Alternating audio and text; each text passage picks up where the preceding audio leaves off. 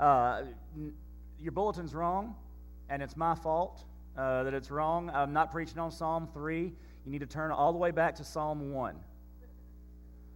So if you're like my Bible, you're going to do just, your head a little bit. This is a palate cleanser. John Bridges said it's a saltine cracker. I hope it's a little... He loves saltines, he said, so that was a good thing for him. For me, it sounds kind of bland and, just what you eat when you don't have anything else. But that's what it is. A sermon to this morning on a psalm is to get us between our series on giving to our Christmas series that will start next week. And I like to use the Psalms for that. This series called Songs for Life, because that's what the Psalms are. To back up just for a second, though, to our giving series, no, I'm not going to preach another one on that today. I'll give it a few weeks. I have been blessed to hear a testimony. I'm going to be very vague so that the parties involved don't know what you can't figure it out. But in the midst of the giving series, a family in our church felt God leading them to give more to something. They didn't know what, and they ended up giving to one of our age-graded ministries. They didn't specify, I don't believe, to whom or who would benefit from their giving. Just, hey, we want to do this, and you use it as you see fit. Well, the minister did. And as a direct result of that giving, a child made a decision for Christ. Like, you can make a direct dot to dot to dot to dot to dot line from obedience to salvation. So, as you pray, as you think, I can't, or I won't, or this wouldn't be that big a deal, you have no idea why, first of all, God is telling you to do what He's telling you to do. And secondly, how He's going to use your obedience in that. So I wanted to share that testimony with you of what's going on behind the scenes that y'all wouldn't know about. Honestly, I wouldn't have known about if I hadn't been told by one of our staff. So that's what happens when we're obedient. Now, let's get to Songs for Life, Psalm 1. The reason there's a change, I decided this week, after Brittany had already printed the bulletin out, to go with Psalm 1 instead of Psalm 3. About a year ago, I preached on Psalm 2 here. About 2.5 years ago, I preached on Psalm 1 in Nixon, where we came from.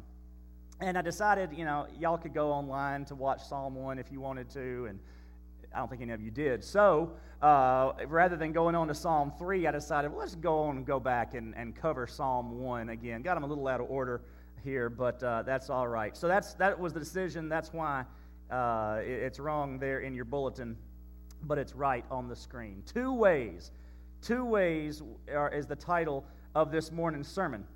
Now, let me ask you, and you don't have to answer this out loud, because this is going to depend somewhat on where you live. But how do you get to Lake Charles from where you live? Some of you go 27 to I-10. Where we live, we take Prater Road to 610. That's our most common route.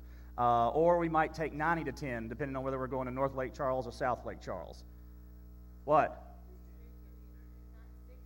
Dadgummit. Whatever, 610 will take you out of the way. That's the loop around Houston. Yeah, that's the wrong direction, folks. I do that all the time. I always say 610. That's too much time I spent in Houston. Well, you know what I mean. We take Prater Road's a long road, goes all the way. Prater Road to 210, 90 to 10. You could take the Cameron Ferry, right? I mean, you could get to Lake Charles from here by taking the Cameron Ferry, provided it's running. Sometimes it quits, doesn't it? I'm not going to point to Don, but he's told me that before that sometimes it quits. Moss Bluff, you can get there, around the north way. There are lots of different ways, right, to get to Lake Charles just from here. And if we start talking about, oh gosh, I've had to drive to Dallas Jordan drives to Dallas occasionally, or did, not as much now since his parents moved. How many different ways is it to Dallas from here? Of course, the further away you get, the more choices you have. Well, this morning, we're talking about the fact that there are actually only two ways that we can go in life. And they don't get us to the same direction. We're told often that there are many paths to God. No, there are actually only two paths. One leads to Him, and one leads away from Him. And that's what we see here in Psalm 1, two ways. Frank Sinatra, probably one of his most famous songs. Musically, it's a great song. Of course, Frank was a great singer, so he could make anything good. But one of his most famous songs was I Did It My Way. He had his one way, and I'm not commenting on his spiritual life or his walk. I'm commenting on the song. I Did It My Way is the anthem they sing in hell. They did it their way, and that's where it got them. We have two ways, two options, and we see this in Psalm chapter 1. Read it with me. How happy is the one who does not walk in the advice of the wicked, or stand in the pathway with sinners, or sit in the company of mockers. Instead, his delight is in the Lord's instruction, and he meditates on it day and night. He is like a tree planted beside flowing streams that bears fruit in its season, and whose leaf does not wither. Whatever he does prospers. The wicked are not like this. Instead, they're like chaff that the wind blows away. Therefore, the wicked will not stand up in the judgment, nor sinners in the assembly of the righteous. For the Lord watches over the way of the righteous, but the way of the wicked leads to ruin. Psalm 1 obviously introduces the book of Psalms. It's the first one. It's the sets the tone for the rest of the book. First, the Psalm 1 is actually more of a proverb. It reads a lot like the rest of the Proverbs. Now, it's poetic form, but it still reads much more like a proverb than a psalm. Just a little information for you about Hebrew poetry, and you may have been told this before over the years. We think of poetry, we think of Hallmark Hallmark cards, birthday cards, that kind of thing. That's usually for most of us, the first thing that comes to mind. If we're real special people, we think of Shakespeare. So I don't think of Shakespeare when I think of poetry.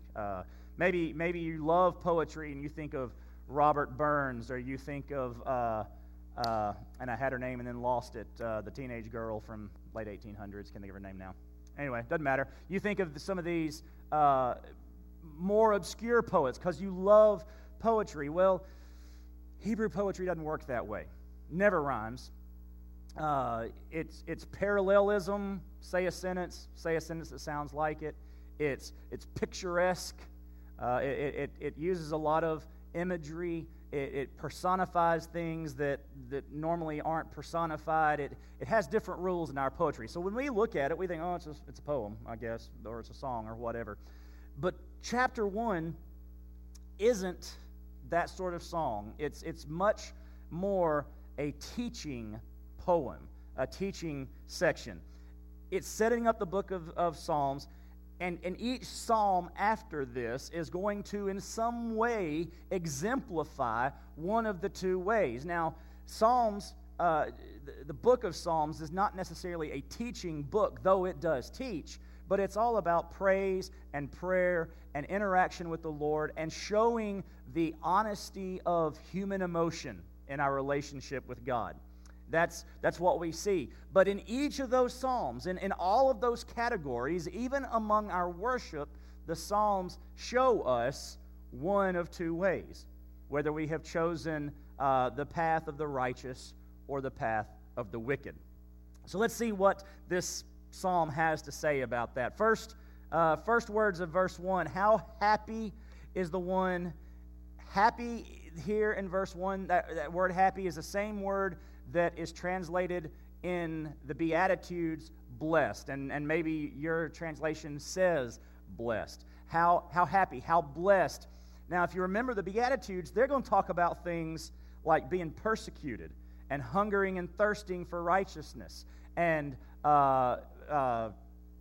things that we don't think about as necessarily being blessings in our lives, and yet Scripture is clear that those are blessings, that we are blessed, but that we are happy in those things. Even when they are occurring, we find our comfort and our joy and our happiness in the Lord. Psalm is using that same word. Psalm 1 is using that same word, but it is telling us of our happiness that can be found in our obedience. See, the Bible's clear that we will be persecuted for our faith, and in those situations we are to be happy. We are to understand that we're blessed. But whether we're being persecuted or not, we are to be happy in our obedience.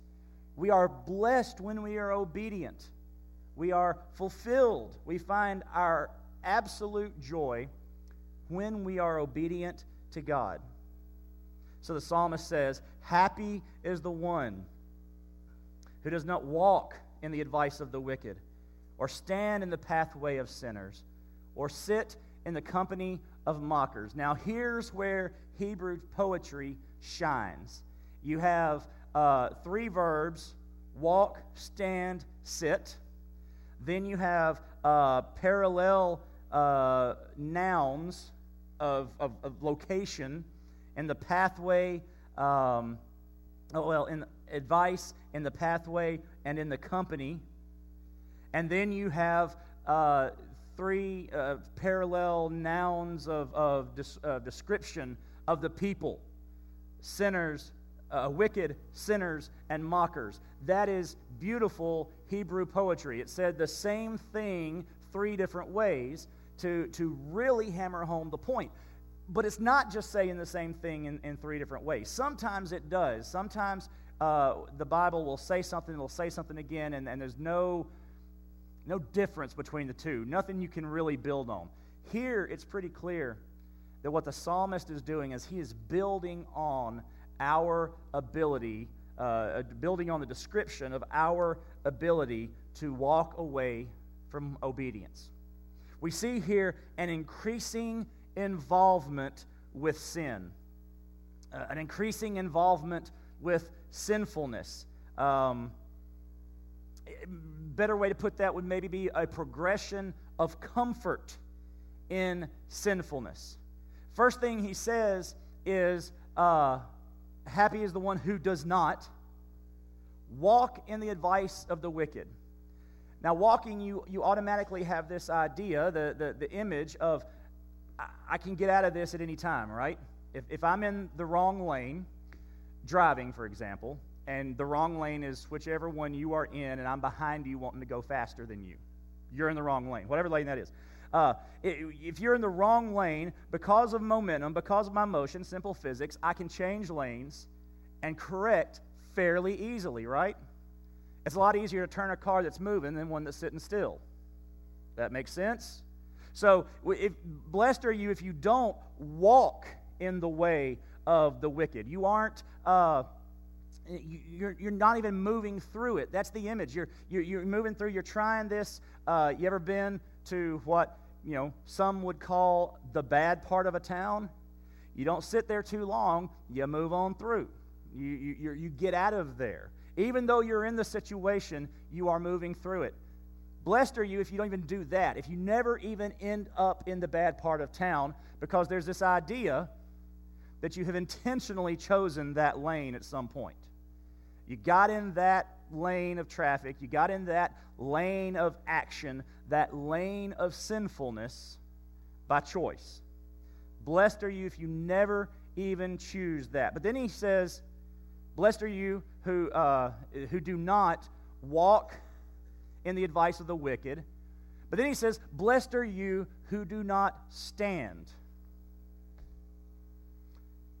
Now we've stopped motion. Now we have progressed in our activity.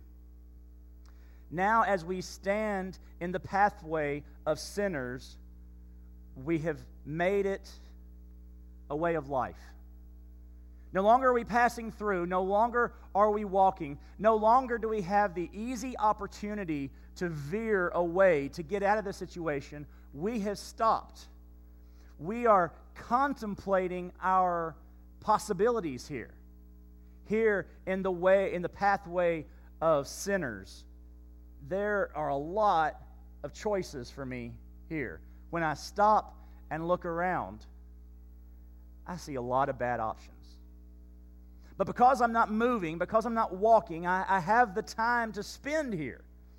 I can spend a little more time. I can think about things, and things begin to look more attractive. I mean, we can, it's not the analogy of the Bible because it wasn't written today, but we can use the analogy of sightseeing in a car. Things, zoom, zoom, zoom, zoom, zoom, that's pretty, that's pretty, that's pretty, that's pretty, that's pretty, that's pretty, that's pretty.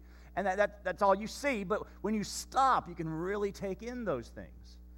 Well, if we use that as an example for sin, we do the same thing.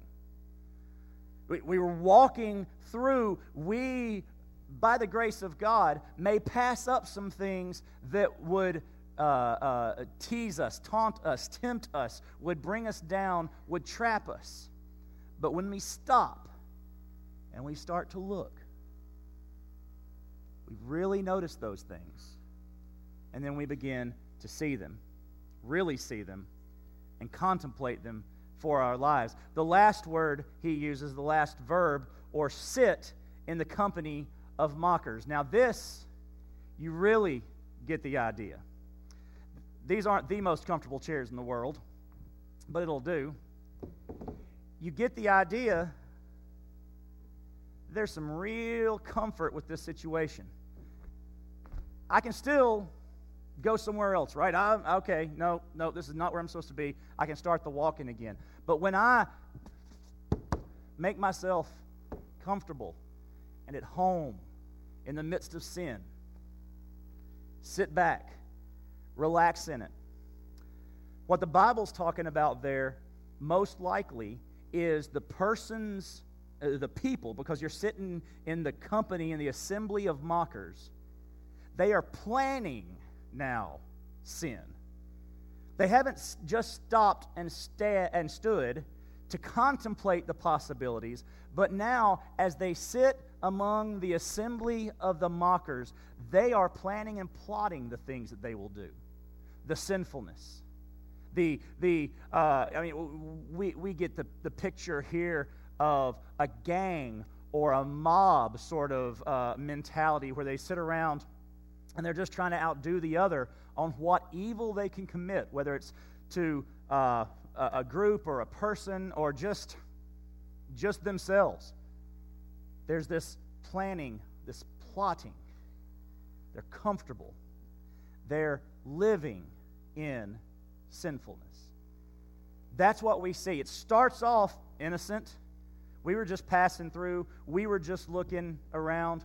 We were just examining. But then we stopped, and we really started taking things in. And then we realized we liked what we were seeing. And we set up shop. We made a home in sin, and here we sit now actually creating opportunities to sin. That's what it's talking about here. That is that progression of comfort in sinfulness. But don't. Because your joy, your happiness, your blessings, your blessedness is found not in doing those things, but instead, verse 2, his delight is in the Lord's instruction, and he meditates on it day and night. The Lord's instruction, these are primarily the moral requirements. Psalm 1 wasn't talking about ceremonial laws, doing the right things in the temple. About here the moral requirements of living a faithful life. We delight in that instruction. How many people like to be told what to do? Yep. None of us. And yet, for the one who is happy, the one who is blessed, he will delight. The same way psalmist later on is going to say, delight yourself in the Lord and he will give you the desires of your heart. Why? Because I've delighted in his instruction. Because I have found my happiness, I have found my security, I have found my hope in obedience. So if I'm obedient to God to begin with, according to the next psalm, if I am obedient and desire instruction or delight in instruction, He will give me what my heart desires. Because my heart will be lined up with His instruction, and my only desires will be His desires for me. That's the way that works. These moral requirements, and we as believers must delight in this instruction. The Bible assumes that people will read Scripture, be taught Scripture, memorize Scripture, and then conform their lives to Scripture. The world assumes that we will read Scripture, be taught Scripture, maybe even memorize Scripture, but then conform Scripture to our lives. That's what we want to do. We delight in the instruction of the Lord if it's something we like not doing. We delight in the instruction of the Lord if it's something that we like to do.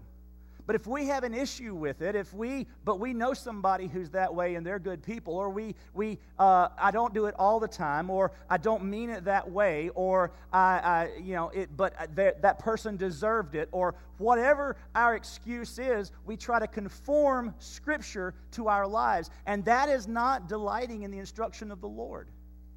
That is a delighting in the Word, the Scripture that I write and edit as necessary to make my life more easier and more comfortable.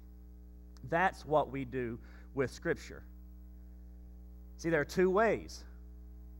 Either we conform our life to Scripture, or we conform Scripture to our lives. Two ways. Only one is right.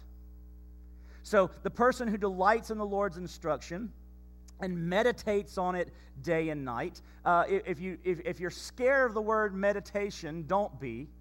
It's okay to meditate. Transcendentalists and New Age, and I don't even know if it's New Age anymore. I don't know what it is now. The Beatles really brought it home to us in the 60s, right?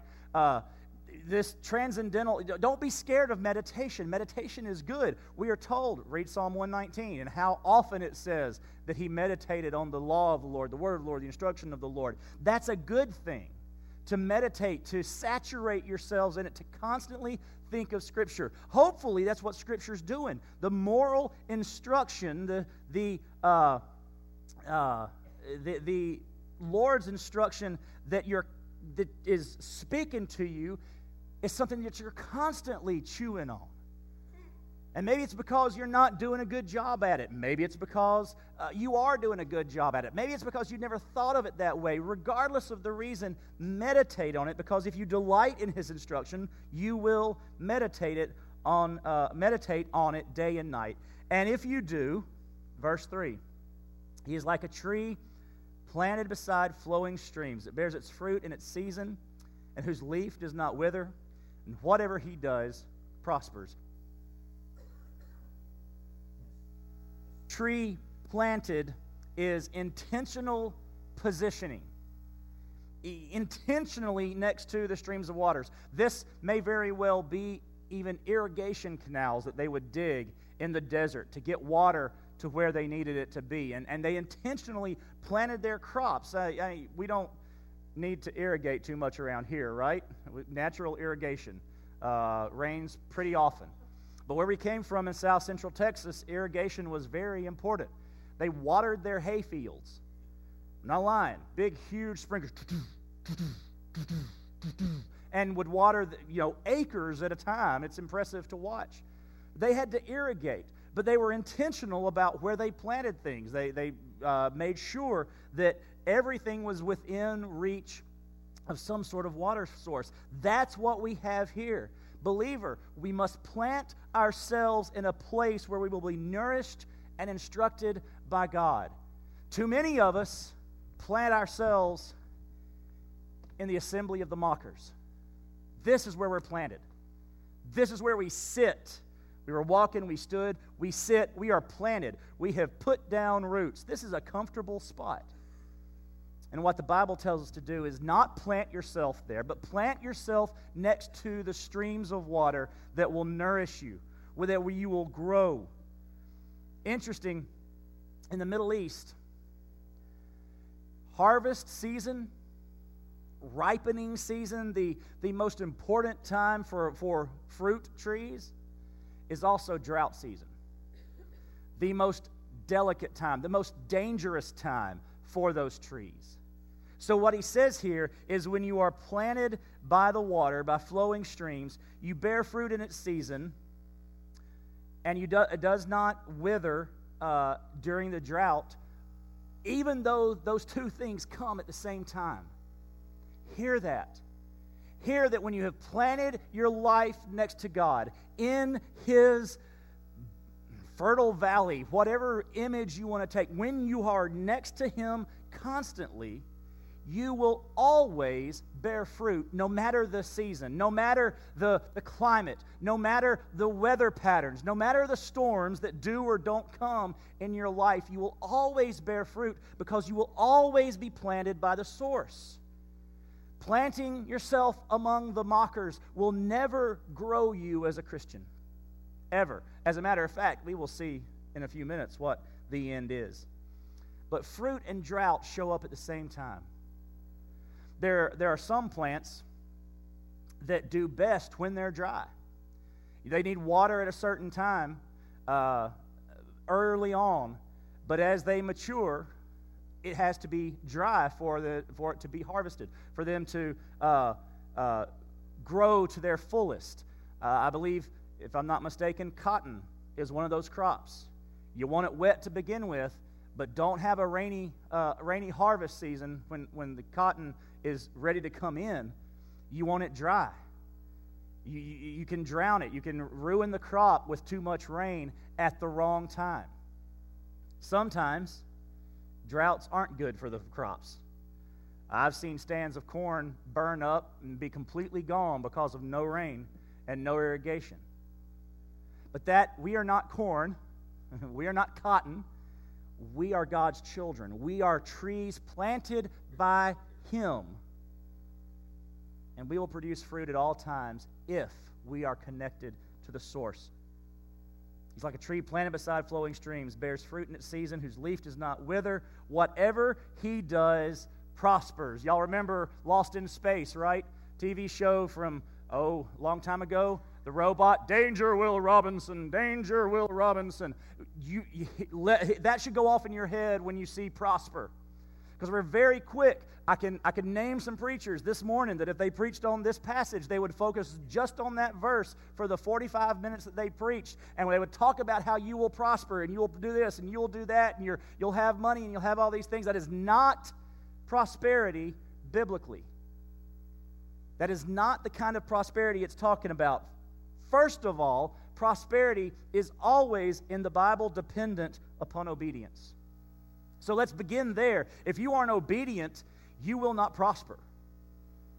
Now, if you go back and read Proverbs, and you should have by now, and you say, wait a minute, the evil prosper. It talks about that. Yeah, you're right. That's why we don't define prosperity the way the world does.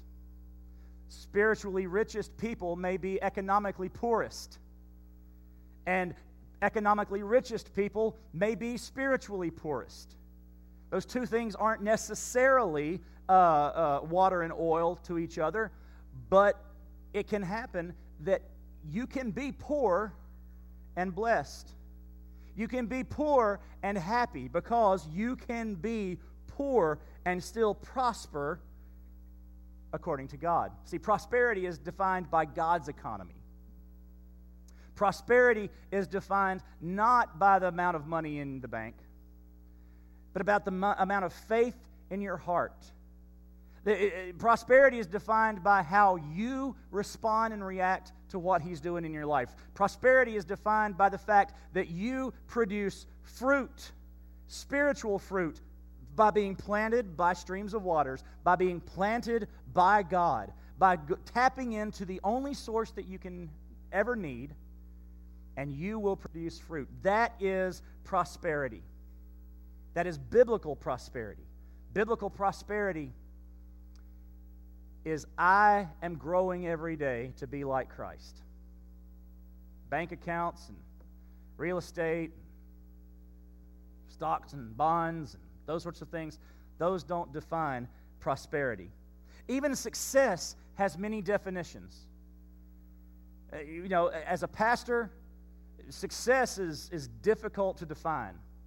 And the world and the church has many different definitions of success. A church is successful if they're growing, right? If more people are coming than are leaving, that church is successful. Maybe not. Success is baptizing 7 people on a Sunday morning, which we did a couple of weeks ago. That's success. Success is having teenagers make decisions for Christ at the Youth Evangelism Conference in Lafayette last week. That's success. Success is seeing 85 3rd, 4th, and 5th graders wear T-shirts that say Kids Beach Club on the front and Making Jesus Cool at School on the back every Monday, carrying Bibles to school, reading their Bibles at school. That's success. See, success is defined much differently in the Bible than anywhere else. Success in the Bible is defined as faithfulness. Whatever he does prospers. Whatever he does is successful. Whatever he does is prosperous and successful because it is based on his dependence on God and nothing else, not on how the world defines it. But verse 4 tells us about the wicked. That was the faithful. That is the one who doesn't walk and stand and sit and sin, but delights in the Lord. The wicked, though, going back to those who do stand, sit, walk, stand, and sit in the presence of sinfulness, the wicked are not like this. Instead, they're like chaff that the wind blows away. Chaff. No success. It's nothing that lasts. They don't prosper. They don't grow spiritually. You know what chaff is, right? When they brought in the harvest, they would put the grain in a pile, and they had a pitchfork, and they would take the scoop of everything, throw it up in the air, and the kernel, being heavier than everything else, would fall back down, and the chaff would blow away, the husk, the little bits of stalk and leaves and anything that wasn't necessary. And you do this long enough, throwing this stuff up in the air, and eventually what you have then is just grain that falls. The rest of the stuff is blown away. And what do we do with that? Nothing. It's waste. It's done. It's fertilizer now. It burns. It's trash. There's no success. There's nothing that lasts. But believers, you can produce chaff. Believers can produce chaff. 1 Corinthians chapter 3, verses 10 through 15. There will be a judgment for believers. A judgment of our works, a judgment of our activities. Our faith will be judged as well. Our belief in Jesus Christ will be judged, but that's a pass-fail thing. But we will be graded on our works as believers. 1 Corinthians 3, 10 through 15. According to God's grace that was given to me, I have laid a foundation as a skilled master builder, and another builds on it. But each one is to be careful how he builds on it. For no one can lay any other foundation than what has been laid. That foundation is Jesus Christ. So we got to all begin at Jesus. And if we begin with another foundation other than Jesus, or we add to the foundation of Jesus, then we do not have the solid foundation. It's not Jesus and, because then you're mixing your concrete and something else, and you're not going to get good concrete. If anyone builds on the foundation with gold, silver, costly stones, wood, hay, or straw, or stubble, or chaff, each one's work will become obvious, for the day will disclose it, because it will be revealed by fire. The fire will test the quality of each one's work. If anyone's work that he has built survives, he will receive a reward. If anyone's work is burned up, he will experience loss, but he himself will be saved, but only as through fire. Believers, what are you producing? Believers, are you walking in the way of sinners, in the pathway of sinners? Are you standing in the pathway of sinners, walking in the way of the wicked, standing in the pathway of sinners? Have you sat down among the assembly of the mockers? You are producing chaff. You are not successful as a Christian. You are producing what will be burned up. And if you live a life of doing that, you may be saved, but it'll be by the skin of your teeth. That's what it's saying. You have the foundation, but you have built nothing on that foundation because you have been building with wood, hay, stubble, chaff, and not with gold, silver, and precious jewels. Believers, you can produce, don't just think, oh yeah, them bad people, them people, no, Jesus, they're chaff. No, you can be just as chaffy as they are, depending on whether or not you choose to be obedient. Because remember, we're talking about obedience here, choosing in two ways. Verse 5 continues to tell us about the wicked. Therefore, the wicked will not stand up in the judgment, nor sinners in the assembly of the righteousness. The righteous. They will ultimately destroy themselves. Verse 5 tells us. It's this image of a human court that he's using to explain a heavenly court, to what will go on. Those who stood in the path of sinners, stood up and were seen, will not stand in the judgment.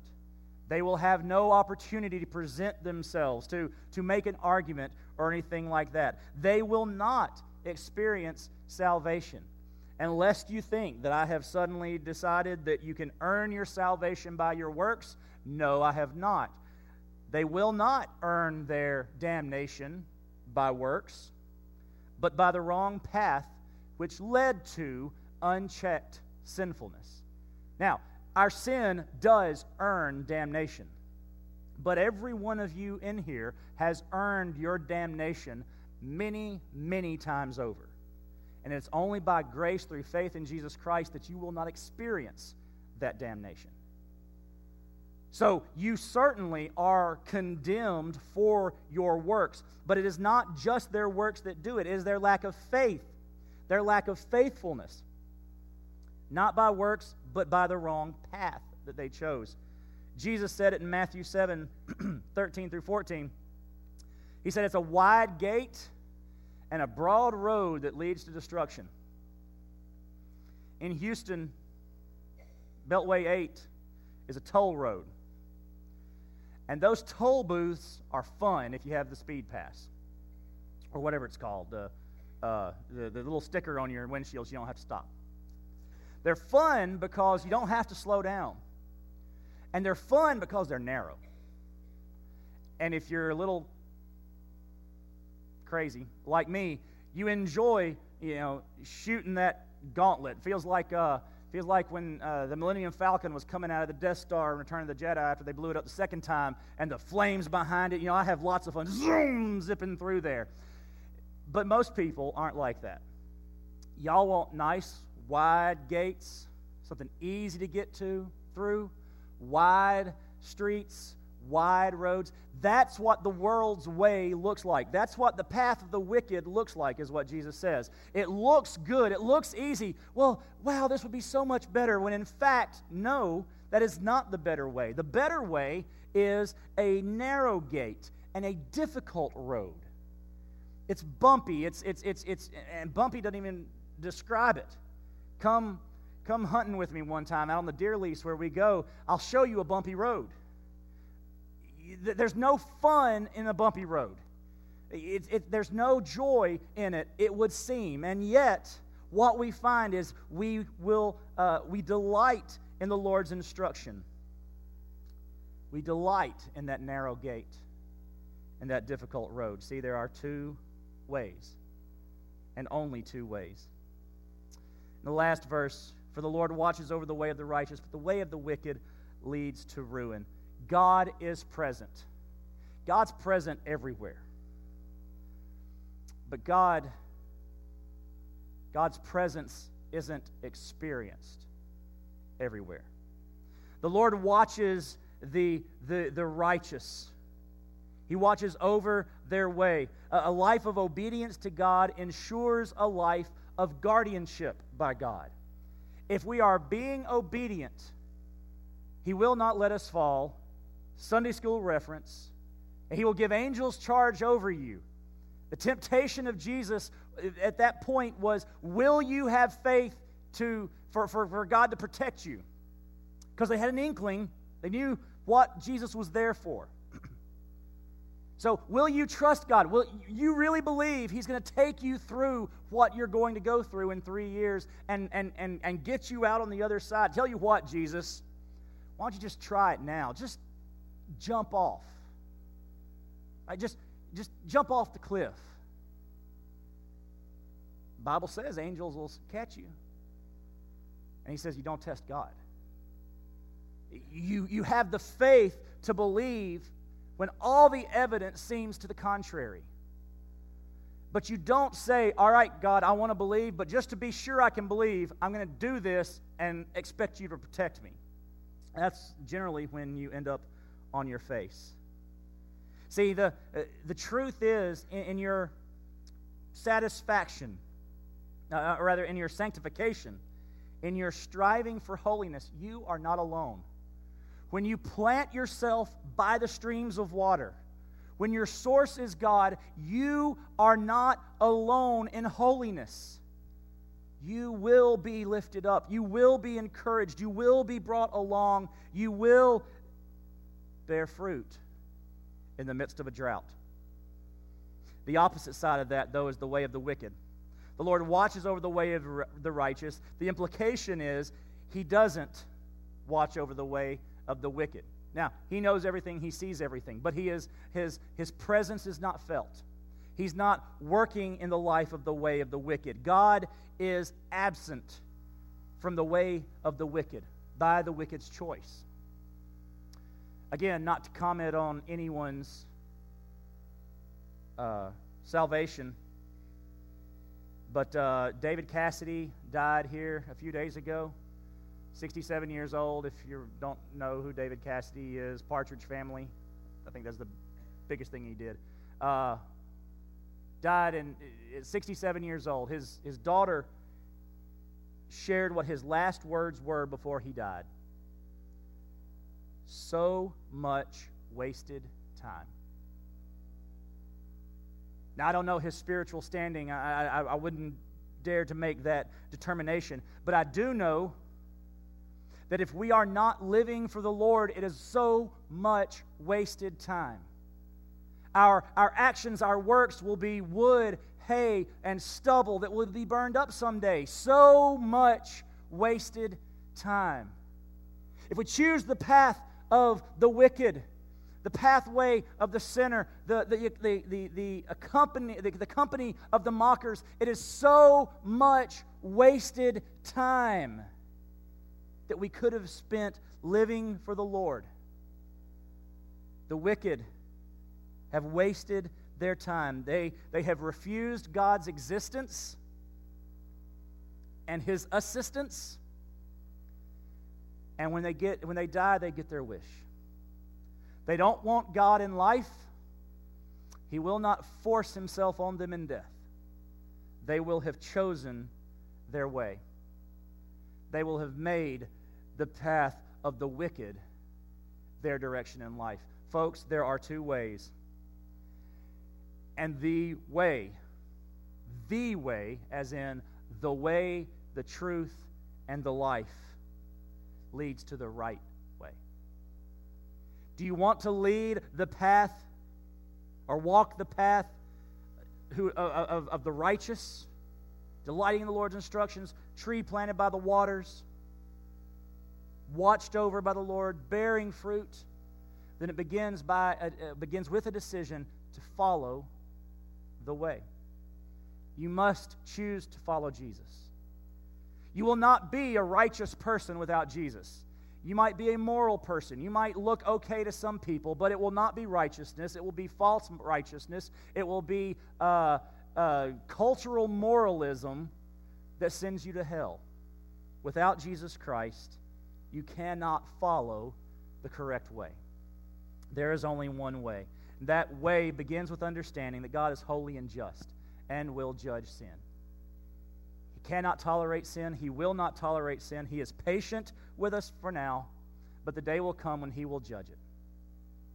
And when he judges it, we will all be in line for that judgment because we are willfully sinful and fallen. We have chosen to reject him, and we continue to choose to reject him. Some of you have sat through church for years and years and years, and you've heard this gospel message so many times you could probably quote it, yet you have never trusted Jesus Christ as your Savior. You have willfully said, I'm fine, I can do it on my own, I'll make it, I hope I'll make it, I'm a good person, someday I'll do it. Well, your some days are running out.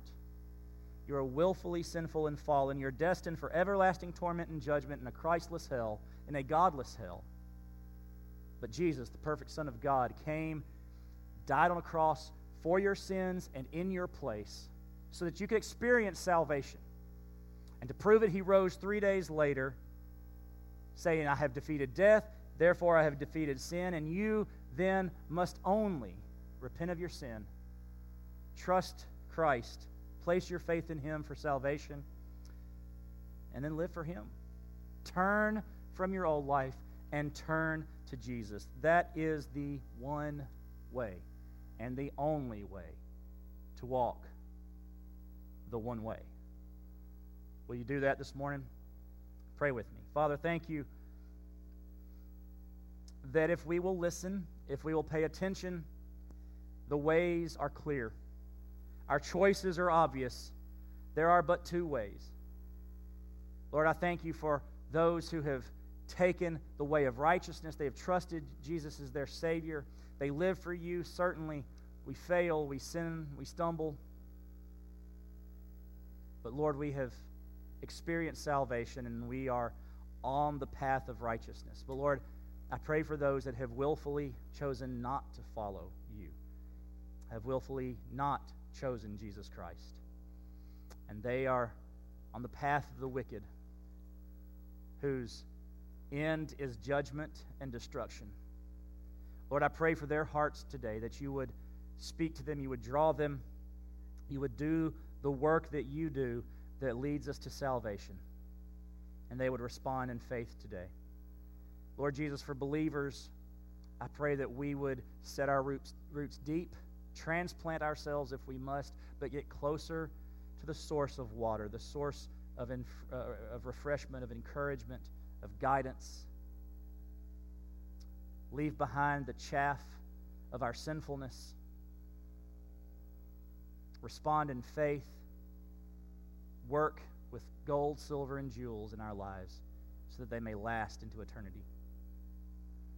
God, as we come to this time of response, may you do a work in every heart this morning. Speak to us, we pray, in Jesus' name. Amen. So how should you respond this morning? Do you need to accept Christ, trust him? Do you need to follow in obedience in baptism? Do you need to join our church? Do you need to give something to him this morning? Do you need to give the chaff over to him and say, Lord, I want to produce gold, silver, and jewels in my life? Are you flirting with the path of destruction, even as a believer, and you want help this morning to change paths? God is waiting, he's willing, and he will lead you and help you. I'll be down here to pray with you. I'm going to stand over there in that corner. If you'd like me to pray for you, if you'd like me to pray with you, come on. If you'd like more information about trusting Jesus, come on. I'm going to ask Tom to go stand in that corner, and if you would like to pray with him, that's fine.